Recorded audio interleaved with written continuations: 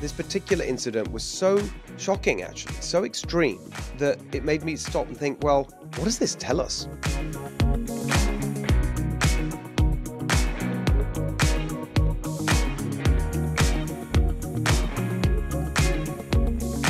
Hello, everyone. Welcome to the Steve Hilton Show. I don't know if some of you have been following me on my appearances on Fox News, or maybe on some local radio outlets for the last week or so, after a very surprise and brief stomach bug or food poisoning or something that I had towards the end of last week, caused it was simultaneous with the Ron DeSantis Gavin Newsom debate. I'm not going to say that the debate made me sick, but it happened to coincide, and that's now thankfully gone. I feel fine, but my voice is just all over the place, still very croaky. So I apologize for that. It's better than it was.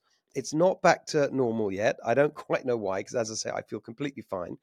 So I hope you can bear with me during this episode. It's going to be a special, croaky voiced episode of the Steve Hilton Show, but I do hope you enjoy it nonetheless. The big story is about the Hamas war, but it's not about just what's going on in the Middle East. To me, there was a highly revealing incident this week. I'm sure you've seen it. And I want to talk about what it says about the state of the Democratic Party and the left in America today, because I think it really illuminated something significant about what's been happening to the Democrats over the last few years. In a way, it crystallized everything, because this particular incident was so shocking, actually, so extreme, that it made me stop and think, well, what does this tell us? It tells us something that we've known for a while, but became really, really clear. The incident that I'm talking about is the interview, which, as I say, I'm sure you've seen, which happened this past weekend with Pramila Jayapal. Pramila Jayapal, you may know, leading figure in Congress, in the House of Representatives from Washington State. She's chair of the Progressive Caucus, big figure in the Democratic Party. And she was on with Dana Bash on CNN, and she was asked to condemn the use of rape as a weapon of war, which is, of course, what Hamas has been doing. That's been well documented, absolutely horrific. And here's how that exchange went. We always talk about the impact of war on women in particular. In fact, I remember 20 years ago, I did a petition around the war in Iraq. Have you talked about it since October 7th? And I've condemned what Hamas has done. I've condemned specifically all of the actions. Absolutely. The rape, of course. But I think we have to remember that Israel is a democracy. That is why they are a strong ally of ours. And if they do not comply with international humanitarian law, they are bringing themselves to a place that makes it much more difficult strategically for them to be able to build the kinds of allies, to keep public opinion with them. And frankly, morally, I think we cannot say that one war crime deserves another. That is not what international humanitarian law says. Okay, with respect, I was just asking about the women, and you turned it back to Israel. I'm asking you about Hamas. In fact, I already answered your question, Dana. I said it's horrific, and I think that rape is horrific, sexual assault is horrific. I think that it happens in war situations. Terrorist organizations like Hamas obviously are using these as tools. However, I think we have to be balanced about bringing in the outrages against Palestinians. She just couldn't bring herself to leave the exchange without throwing in that line about balance, right? She just couldn't bring herself to do it. And that is really revealing. So you've got to put yourself in her position, right? That is like the easiest question any politician can be asked. Do you condemn unequivocally the use of sexual violence in this war? Of course. I mean, like what, how, we've all had harder questions than that to answer. I mean, it's just ridiculous. Of course, that's like the most obvious question. So what is going on in her mind? That's why this is worth pausing on this incident and really looking at the anatomy of it and what it tells you about what's going on in politics. And I want to unpack that for you, because she's sitting there. She's asked this question. It's really easy to condemn it. She does condemn it, to be fair. And she says she's always condemned it. And of course, blah, blah, blah. But then she can't leave it alone. She has to throw in this thing about balance. Why? Why did she have to do that? Well, because in her head, what is she worrying about? What is she thinking about in her head that made her say that? It actually tells you where the power lies in today's Democratic Party, because she's thinking of the activists, the hard left activists, watching this interview and ready to pounce if she doesn't do something to condemn Israel and try and be even-handed. That's what she's really worried about, right? She's not worried about giving the right answer to Dana Bash. She's not worried about the general TV audience. She's worried about not complying with the ideological code, right? The absolute kind of mantra that has been laid down by the hard left ideologues that control the Democratic Party, that have clearly said in relation to this conflict, this appalling, obscene attack on Israel by Hamas, that no, you can't unequivocally condemn it. It has to be, the focus has now to be on Israel's war crimes, etc., etc. Right? We know all that, but that's what she's worried about, and that's why she couldn't leave it alone and just give a straightforward condemnation. She had to throw in that other bit, and that is so revealing, because it tells you that today's Democratic Party really has been taken over by the hard left. It really has. And this exchange proved it better than almost anything else. And by the way, I mean, just one narrow point on this. I mean, these are the people who kind of lectured us and marched, and, Me Too, and great champions of women, and all dressing up in their white suits in Congress to protest Trump in the suffragist white, and the pussy hats. Remember the pussy hats? So now, okay, you can have pussy hats for Palestine. I mean, it's just astonishing, the absolute kind of hypocrisy in relation to women's rights, that she couldn't just give a blanket condemnation there and not try and extend it to a political point about the Israelis. I mean, it's just really stunning. So it tells you that their principles that they claim to espouse aren't really principles at all. They're political positions. That's what they actually are. And this is a really, really important point to bear in mind, not just on this issue of what's going on in the Middle East right now, because it applies to everything. And you see it across the board, where the ideology now trumps, certainly in this case, humanity, and the fact that you have this pretty inhuman response to a question. It doesn't matter. The ideology comes first. It trumps practicality in so many cases. And you look at the key issues that they constantly push forward because of this ideology that's driving the Democratic Party now, the hard left in control. And it's driving their responses on so many issues. And the key components of this ideology, I mean, some people call it a religion, but you see it in action because it's so central to everything they say. It's climate and race and gender. Those are the kind of three things that are really at the heart of what they go on about, and it comes before everything else. So they push forward on the climate stuff, even though it has absolutely perverse consequences, where they're raising the cost of living. They're forcing these massive subsidies onto electric vehicles, even though people don't really want them, which are pushing the price up. The Ford Motor Company losing $60,000 per EV, just pushing on this ideology, not leaving it to the market. Gas prices going up, everywhere, energy costs going up, jobs being cut. They keep going on about how they want blue collar jobs, and Joe Biden's the champion of the middle class, and yet they're shutting down pipelines. On day one he did that because it's the ideology. Same with race, with gender. We see that playing out across the board in our schools, and so on. And it shows that they've really left behind any kind of semblance of that kind of practical, common sense kind of approach to politics, where you could have a rational disagreement. How do we, organize our tax system in order to get the best outcome? How do we how do we solve this problem? How do we solve that problem? No, it's ideological. Actually, another one where it's really strong, and again, we see the effects here in California, is crime, where it's totally ideological.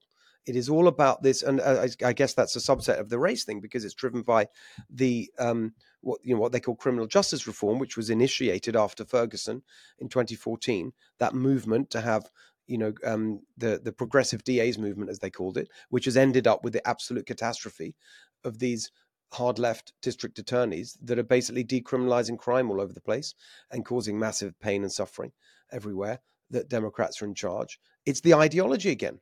It's not about what is practical or what works.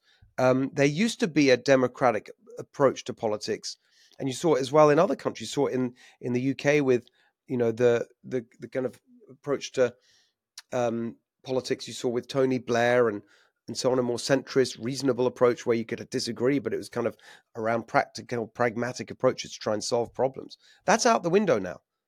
It's the hard left ideologues that are in charge.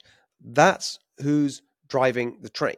And the most obvious example of that was that interview with Pramila Jayapal, where she actually couldn't even bring herself to condemn sexual violence but used by Hamas as a weapon of war without throwing in the hard left ideological talking point. It was highly revealing, and we see it right across the board. And, we got to fight back against it, because the consequences of this hard left ideology in action are just a disaster on every single policy issue. Okay, so for our policy conversation today, let's look at what the policies are that are flowing from what I was just talking about, this hard left ideology. Are they addressing the big issues that people want addressed? These Democrats, what are the policy focus? What's the policy focus these days? Well, we saw it in action here in San Francisco. It's laughable, really, but it's not funny if you live in San Francisco. We got a lot of problems in this country, and in lots of areas, people are upset about the cost of living for good reason. The fact that crime is out of control in so many places, quality of life is down, on and on. Lots of things to focus on, practical things that you would hope would be the focus of policy deliberations in our representative bodies. But oh no, this week, San Francisco, for example, what are they focused on? A resolution demanding an immediate ceasefire in Gaza. Fantastic. That's their focus. And I'm sure everyone in Gaza, the Hamas leadership and the Israeli leadership, everyone involved are going to be sort of waiting with bated breath to see how that one turns out, the demand for an immediate ceasefire. It's not just San Francisco. Here's a bunch of other places around the country where Democrats have either passed or proposed a resolution demanding a ceasefire. You've got Providence, Rhode Island, Detroit, Michigan, Akron, Ohio, New Haven, Connecticut, also here in California, Richmond. They're not actually working on practical, positive, common sense policies to solve our problems. They're not interested in that. And that's why I think you've got this massive disconnect with politics these days, is the politicians seem to be just on this kind of, we used to call it virtue signaling. It's not virtue signaling at all. It's ideology signaling. That's what they are all about. Not about solving problems most of the time. It is about signaling where they stand on these ideological questions to make sure they're saying the right things so that the activists are happy with them and continue to give them their support. That's what's going on. And that's why there's this massive sort of disillusionment going on with the political system. It's not Trump or whatever the accusation constantly is. It's the fact that the people who are elected to solve problems are busy doing this other stuff. And do you know what it really reminds me of, all these ceasefire resolutions being passed by local government? It really takes me back to what you saw in the UK when I was just sort of coming of age politically, in the sort of mid 80s, really. And there was this phenomenon where the Labour Party in England was taken over by the hard left, just as the Democratic Party here in America has been taken over by the hard left. And at the time, one of the big debates was about the deployment of cruise missiles in the UK and in Europe as part of Ronald Reagan's strategy to win the Cold War and confront the Soviet Union. So what did these councils do around the country? The equivalents back then in the day in England of these places, Providence, Rhode Island, and Akron, Ohio, and San Francisco, and all these places passing these resolutions demanding a ceasefire in Gaza. They passed resolutions declaring themselves, their council districts, to be nuclear-free zones, right? Nuclear-free. We don't want nuclear weapons on our soil. Not that they were ever proposed, right? They don't have military bases. These were the kind of local council in London, and they would just announce that they'd pass a resolution saying we are a nuclear-free zone, and then they'd put up a sign. I remember this in Islington was one in London. I don't know if people are familiar with it. And you sort of drive in, walk in, and on the street said, "Is it a nuclear-free zone?" And it's just preposterous. absolutely preposterous. Meanwhile, the schools are a disaster, and people are, poverty is increasing, and so on and so forth. But they're not dealing with that. They're passing resolutions about nuclear-free zones, and it's exactly the same phenomenon here. This is what happens when you have people in charge who are ideologues rather than positive, practical policymakers. That is the lesson of today's policy section. All right, now joining us for California Corner is our friend Jennifer Horn from AM 870, The Morning Answer, Los Angeles and Southern California, where I am a very happy and sometimes croaky regular guest. I was last Friday. So I spoke to Jen, you and Grant last Friday morning, the night after the debate. We're now, a week or so after the debate. Let's just start with this point. Everyone can agree that on the facts and the substance, of course, DeSantis is the winner, Newsom the loser, because the facts speak for themselves. We don't need to, rehearse all that now because we go on about it the whole time. And in fact, we got a few more examples to talk about after our debate conversation today about why, California is just, going in the wrong direction on everything, on every issue. It's a disaster, and Florida's doing well, generally speaking, on most issues. So on the substance, no question. It was more the performance thing. And I said, the next morning, well, you know what, I thought just, despite being wrong on everything and of course, saying all these things which are false, Newsom kind of did a good job in terms of being the kind of charismatic politician. And so in that sense, may have won a few people over. And you disagree with that. And a lot of people disagree with that. I was on with Bill Hemmer. Everyone basically disagreed. And it feels like actually that's the consensus. Even Democrats, I'm seeing, in the New York Times, for example, commentators saying, yeah, it was kind of, he was annoying and didn't really, it was the first time on the national stage for Newsom and wouldn't have really persuaded people and so on. What are your reflections now a few days on from the debate? Yeah, no, it's actually, I'm so glad it happened. And at first I thought, is anybody going to really pay attention? Is it going to be okay? And I really thought it was going to be a disaster because we have not seen strong performances from Ron DeSantis as he's been a presidential candidate throughout the entire debate process. I mean, I think it's been a really big disappointment. He's disappeared. He looks whiny. He's had a really hard time finding the it factor on the debate stage. So I was concerned because Gavin Newsom is, as you described, such a polished and great politician. But I think you go to the source for who won the debate and you have to look at Gavin Newsom's wife, Jennifer, who apparently, according to reports, ended it. They were going to go longer. They had both agreed to go an additional 20 minutes. And apparently Jennifer Newsom said, you're done. And yes, Ron DeSantis had the facts on his side. It's not that he delivered, a fantastic pizzazz-filled debate performance, but he had the facts on his side. He had the truth on his side. And I think he did a really good job bringing it up to Gavin Newsom. Now, could he have done better holding him to requiring Gavin Newsom to answer a question? Obviously. But Gavin Newsom, to me, looked like he didn't have the answers. He would always try to deflect. He would always try to make it about identity politics. And he'd always do this little tick where he'd say, with all due respect, Governor. And that's how you knew he was going to change the direction of the question or the answer. And so I actually think President Trump, I think every future Republican candidate should be writing a thank you letter to Ron DeSantis today, because we actually got to see Gavin Newsom break down on a debate stage on the national level. And I think these lessons can be taken and actually show people who Gavin Newsom is, because the risk is if you don't push back, like we saw in that Hannity interview, he looks really good. He's slick. He's slimy. Yes, he just blows past the facts. He just completely, I mean, this is what I said at the time, he's completely shameless actually about just sort of not engaging and just saying stuff that's just ridiculous. I've got a couple of examples of that. And actually, funnily enough, this is this is a very kind of in the weeds critique of Ron DeSantis, but I think it's a reason. I'll just say it and you see what you think, which is that actually, because Newsom had gone up against, I don't know if that's the right term, but had been on with Sean Hannity twice before in recent months. He had a sit-down interview then again after the second presidential debate in the Reagan Library.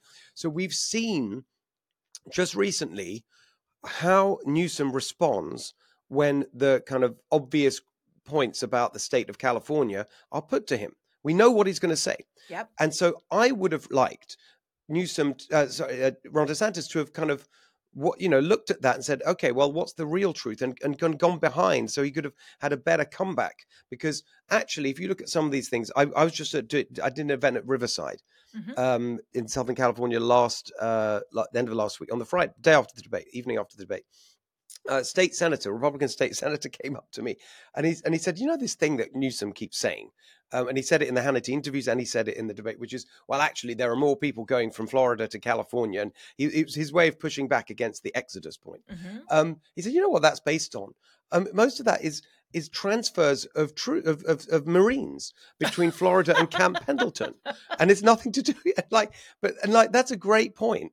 And it's just like a brilliant way. If you'd have sort of done that digging and thrown that back at him, it's a great way of kind of responding. The other one is this ridiculous point that Newsom makes about, again, he said it in Hannity and he said it in the debate, which is when confronted with the fact we have the highest taxes in the country, totally deflects in this sort of point about, well, we tax you tax millionaires, working people more than we tax millionaires, whatever. And it's just completely bogus. Wall Street Journal had a whole kind of editorial picking that apart after the debate. It's based on one study from a left-wing think tank in 2018, which excludes things like sales tax and all the things that working people pay. And it's just a sort of totally bogus statistic, which he could have unpicked in a better way if he'd have kind of prepared a bit better, I think. That would be my criticism for Ron DeSantis as well, because the ones that made me scream, first of all, the census one was so funny. As soon as he said it, I was on Google and I was going, okay, I know that's not right. And I was fact checking on Twitter as we went. But the one that gets me, and you hear it from liberal politicians in California all the time, is the crime stats, that crime is down. When everybody feels like crime is up and it's worse than it's ever been. I've lived here my whole life. And so it is ridiculous. It's not that crime is down. The numbers are down because they're just passing everything off as a misdemeanor, not a felony. So you can't just say that it's down. You have to say we're reclassifying. So I was hoping for pushback there. I was also hoping for pushback with the homeless crisis. And yes, the poop map was great. I'm glad he brought some visual aids. But I think he should have said, as mayor of San Francisco, Mayor Newsom promised he was going to fix homelessness. And now you're lieutenant governor, and it's worse than ever. So what gives?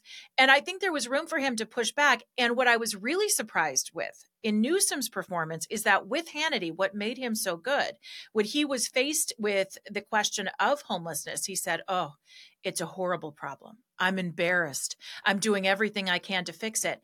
Well, what more can you say to someone when they say that?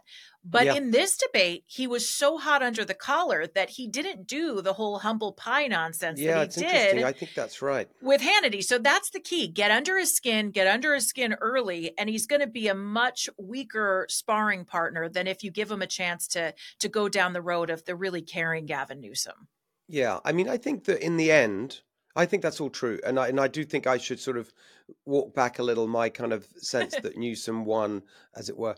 But I think that however, in terms of, immediate political objectives, I don't know. We'll see. I don't get a sense it's given Ron DeSantis a big boost of any. It's not he certainly moving the needle for anybody. No. But with Newsom, I think that it got a big audience, relative to what you normally see on and so you by definition, people watched it who wouldn't have otherwise been watching Fox News that night, and probably quite a few Democrats. And I think that the real partisan Democrat, right? And actually, for Newsom's purposes, that's what matters right now. The primary voter in a Democratic primary. I think they probably would have, because they're kind of fired up, they probably would have liked the rudeness and the aggression and the sort of yelling at Ron DeSantis, calling him a liar and a bully and whatever. And so I think it probably did help Newsom a little bit with just that narrow audience of the real kind of Democratic base. But I don't think it did him any favors looking back on it with a broader national audience. Yeah. And I would jump onto that, because that was one of the things I had said before the debate even started, is that it really doesn't necessarily help either of these two. But I would amend that it did help Newsom more than DeSantis. DeSantis is where DeSantis, I think, is going to be through this primary process. But I think it did make people who were souring on him a little bit say, well, maybe he's going to be someone viable in 2028, maybe down the road. I think maybe that's the little smidge of help that DeSantis got, because I think a lot of people thought maybe he blew his campaign up. But for Newsom, what it did was put him on the national stage without him having to declare his candidacy. And so in that respect, yes, I think Newsom comes out with more to gain because he showed himself to be someone with a pulse and who can put together a sentence. Whether he said things that made sense or he was lying or he was arrogant or he changed the subject, I don't think any of us could imagine Biden, even on his best day lately, be able to stand up there for an hour and 40 minutes and try to defend his record. It just couldn't happen. Course. And then let's just sort of leave it here in terms of the debate. But I think that the other just true point to note in the last, year or so, you got to take your hat off to the incredibly, deliberate political operation mounted by Gavin Newsom and his advisors and his team to lift him up to be the preeminent Democrat on the national stage. Yep. That was a deliberate act of, and it started with we can trace it back. And everyone said at the time, what is he doing? What is this about? That ad. Do you remember he took out an ad talking about California's the real freedom state and having a go at Florida. And that was the first step. And then after that, you had one after another. He was weighing in on abortion, and he was weighing in on then doing a tour of the red states, constantly attacking DeSantis, picking on other red state governors, and just bit by bit, he's lifted himself from the pack. And it used to be this list of other people, the next generation, and you'd have all these other people on the list, and he'd be one of them. He's clearly the preeminent. I mean, he really has done that. He's going to run as an incumbent whenever he jumps in. And so that's that is just shows that. As a political operation, that he and his team, that's impressive. I just got to say that. But let's get back to the reality of California, because there's a few things we're seeing right now that are just sort of amazing, but not amazing to those of us who live here, I suppose. But still, let's just start with this. This was just breaking as we tape this, Jen, which is this. I mean, I keep saying unbelievable. It's nothing's unbelievable anymore. This is the Oakland teachers who are now doing this is on the the Hamas war on Israel, saying that, well, of course, what our kids really need, bearing in mind that California has the lowest literacy in the country, right? And was it only a third of students can get a grade level on math, and I think that's right, 40% on English. But never mind any of that. What they really need is a teach-in on the Intifada and Palestine and indoctrination about hating Israel and supporting Hamas, basically. I mean, that's what this is. That's what they're planning in Oakland. Unbelievable is the right word. Do you ever just think that you're waking up like in a fever dream, or like you're being punked because you just think it can't get any weirder? But it's true. I've been totally, and we've talked about this, I think, on the radio program, Steve. Obviously, what happened on October 7th was appalling, and it should affect all of us at our core, what happened to Israel, this attack. But what has really made me sick since is just watching all these people, particularly young people, march all over the place defending a terrorist group that would rather kill a woman than listen to her on TikTok or see her marching in the streets, right? I mean, it kind of boggles the mind as to where this comes from, but now we know. And the story out of Oakland is stunning. Even the superintendent came out and said, we don't want you to do this. It was the Oakland Unified School District that is now putting in this teach-in for Palestinian, I guess, causes. And I think it's really interesting that we're conflating Palestinian causes with Hamas terror, but that's a story for another day. But part of the curriculum for children, mind you, this is not like college level. We're talking about elementary school, junior high, high school, is, I almost fell out of my chair. Draw what you think a Zionist leader looks like. What?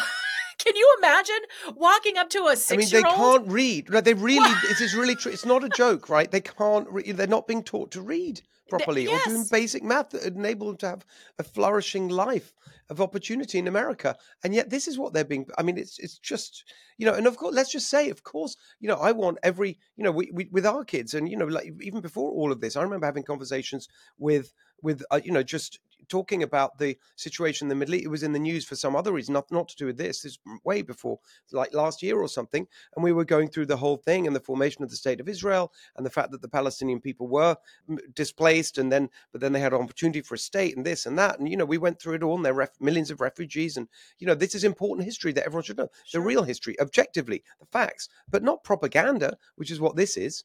It's absolutely right. And and it's also, you have to think about what's appropriate for these kids. My goodness, course. you have to describe, one of the other items of the curriculum was to describe what you think a terror attack looks like. What is a terror attack? God. These are things that we wouldn't have rolled out in our schools after 9/11. We were trying to protect kids and to give people some context. If you're going to address it, let's talk about the history of the area. Let's talk about real things instead of just creating more propaganda, more indoctrination, and just misinformation in the schools. Part of it is I is for intifada. Right. Like, that's real. That's not a joke. It's not a joke. I is like, this is how they're teaching ABCs now. I is for intifada. What are you talking about? What are we going to have? A is for anti-Semitism, maybe. Right. That would be, at least a bit of balance. I mean, it's just ridiculous. And just on this particular point about the schools, I mean, remember Oakland was where you had in the city council meeting.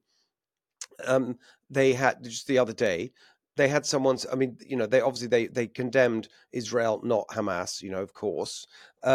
But they also had someone stand up and say that the whole thing was a fake news, that Israel wasn't even attacked, like that it was made up. There's not been beheadings of babies and rapings. Israel murdered their own people on October 7th. Calling Hamas a terrorist organization is ridiculous, racist, and plays into genocidal propaganda that is flooding our media and that we should be doing everything possible to combat. I support the right of Palestinians to resist occupation, including through Hamas, the armed wing of the unified Palestinian resistance. As Barry Weiss pointed out, on Twitter, she said, she tweeted the video of this person saying it was all made up, and said, I look forward to the New York Times investigation of the latest QAnon phenomenon. I mean, it's sort of mad.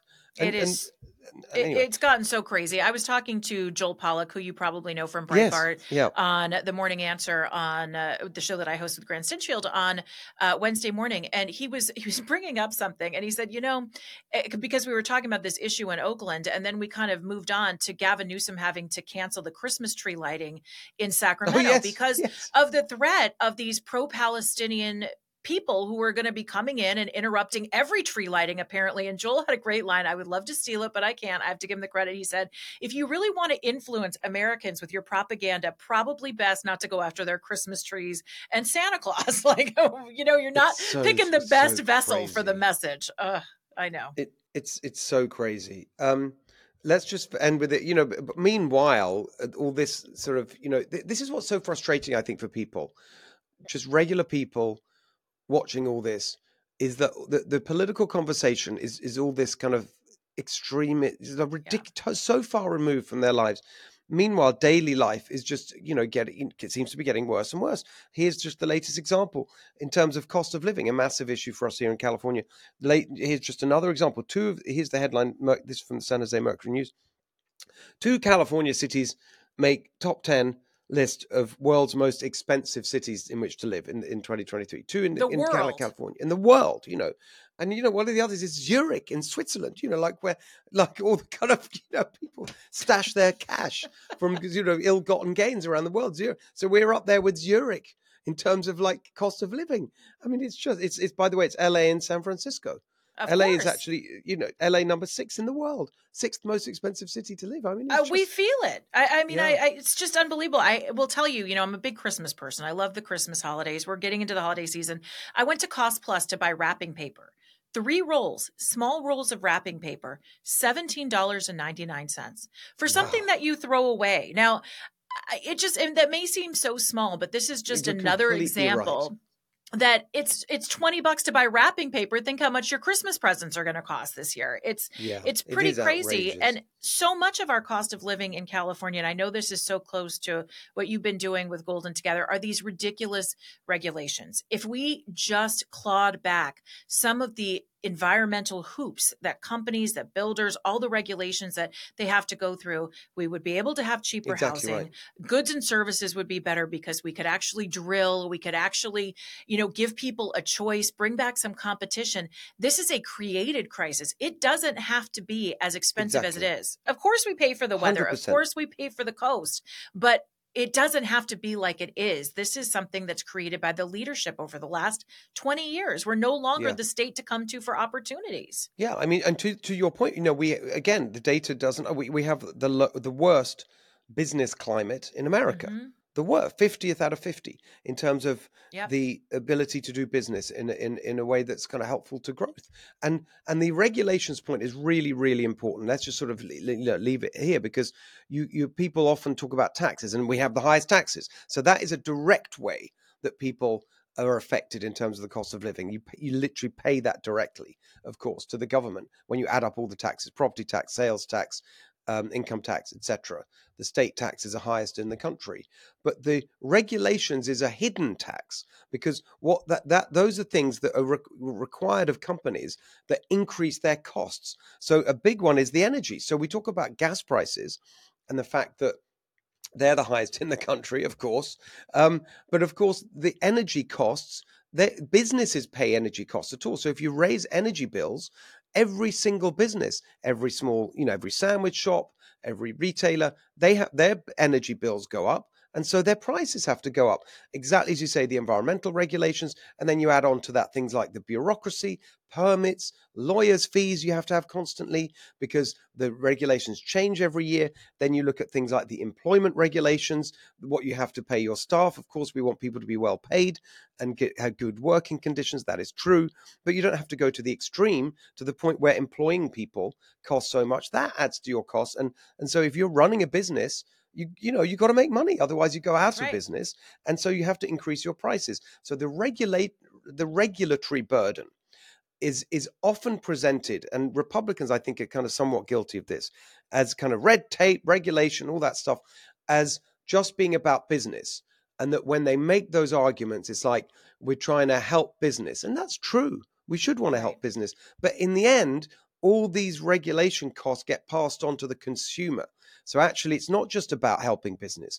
It's about the cost of the regulations are about the cost of living for everyone, exactly as you said. I'll give you the last word, Jen. I think, we're lined up in agreement on this, because it is not just about big businesses. It is just what it is. It is reality that businesses are in business to make money. And so, yes, everything that the state does to try to punish big business is going to be passed right along to us. And that goes for energy. It goes to oil. It goes to every other business that operates in California. And we can make life better if we just ease up. Ugh. Well, can we just do it? Ease up 2024. That's going to be my new campaign slogan. Yeah, good luck with that with these Democrats, I'll tell you.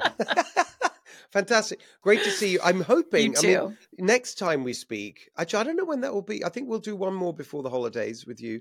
My voice will be back to normal. It's getting better. It's sounding better and better by the minute. Fantastic. All right. See you soon. Thanks, Jen. Thanks, Steve. So here is what I'd like to get off my chest this week. I'm going to use two words now that will make you think I'm going to talk about all sorts of things that you probably don't want to hear about at this stage of the show. But don't worry, it's not going to be what you think. The words are Liz Cheney. I have a lot to say about Liz Cheney, who is out with her new book. But it's not, as you may think, about January the 6th and Trump and all the rest of it. There's been lots of discussion around that. We don't need to get into that here. There's a very specific thing that I'm fired up about when it comes to Liz Cheney's appearances on the media this week. And it tells you about the absolute cynicism that you see from some of these Washington politicians these days, and the kind of interplay between them, the media, and the media in the broader sense, because she's got a book out, which is, of course, the publishing industry, part of the media. And so the particular thing I want to focus on is this absolutely ridiculous, preposterous suggestion that Liz Cheney is going to run for president. Of course she's not going to run for president. The whole idea of Liz Cheney running for president as a third-party candidate is a complete joke. She knows that. She knows she's not going to run for president. She knows that if she did run for president, it would probably do the opposite of what she claims she wants to do, which is stop Donald Trump. It would actually help Donald Trump. She knows that. So why is she solemnly, when asked about running for president, well, I'm giving it serious consideration and I haven't even let you know in the new year. Whatever. It's because she's trying to sell a book. It is totally cynical. It is totally manipulative. Here's how I bet it went down. The publishers and their, the publicists who are trying to sell the book for Liz Cheney, they're thinking about, well, how do we get publicity for the book so that people are talking about it and then they buy the book? And they call it, in the jargon for this is earned media. So paid media is like when you pay for advertisements and ads you see on the TV and elsewhere, billboards, that's paid media. Earned media is when it's free, as it were. It's publicity, it's PR. And the idea is you earn it by saying something interesting that the media will cover. So the trick they always try and play is like, well, what can we think of to say that will get headlines, that will get people talking about this person and their book? And so you know perfectly well, she said everything there is to say about Donald Trump and January the 6th, and we know what she thinks. And you can predict what's in her book. And she had the January the 6th hearings and on and on. So that's not new. That's not interesting. That's not going to make a headline. So here's probably how it went down. The publicist said, well, what if we float the idea that you're going to run for president to challenge Donald Trump, however preposterous that is? Then what they do is they go to the interviewer. If you ask her whether she's running for president, you might get a good answer that will make a headline for your show. So, of course, he's interested in doing that because he wants to promote his show and his interview, and he wants the interview to make headlines. So everyone has a self-interest here. They all want a story that everyone's sort of circulating and talking about and discussing. And so she's in the news and in the headlines at the time that her book is out. So there's awareness of the book and you get more copies of the book sold. That's the anatomy of this. That's what's going on here. It's not about her actually seriously running for president. That's not going to happen. I mean, look, if it does happen, of course, I'll be very happy to take all this back and do a massive mea culpa. Of course, I'll do that. But I am pretty certain Liz Cheney has absolutely no intention of running for president. And this whole idea, this whole story that's been going around this week that she's going to maybe run for president as a third-party candidate is a total fabrication in order to sell books and create publicity and awareness. It's completely cynical, completely self-interested, and by the way, completely against what she claims to be for, which is, a more sober, serious conversation that elevates our politics and our democracies. This is the exact opposite of all of that. All right, everyone. Hope you enjoyed that episode of The Steve Hilton Show. Make sure you follow us on Apple, Spotify, YouTube, wherever you get your podcasts. Tell your friends about the show. And join us next week for the next episode of The Steve Hilton Show.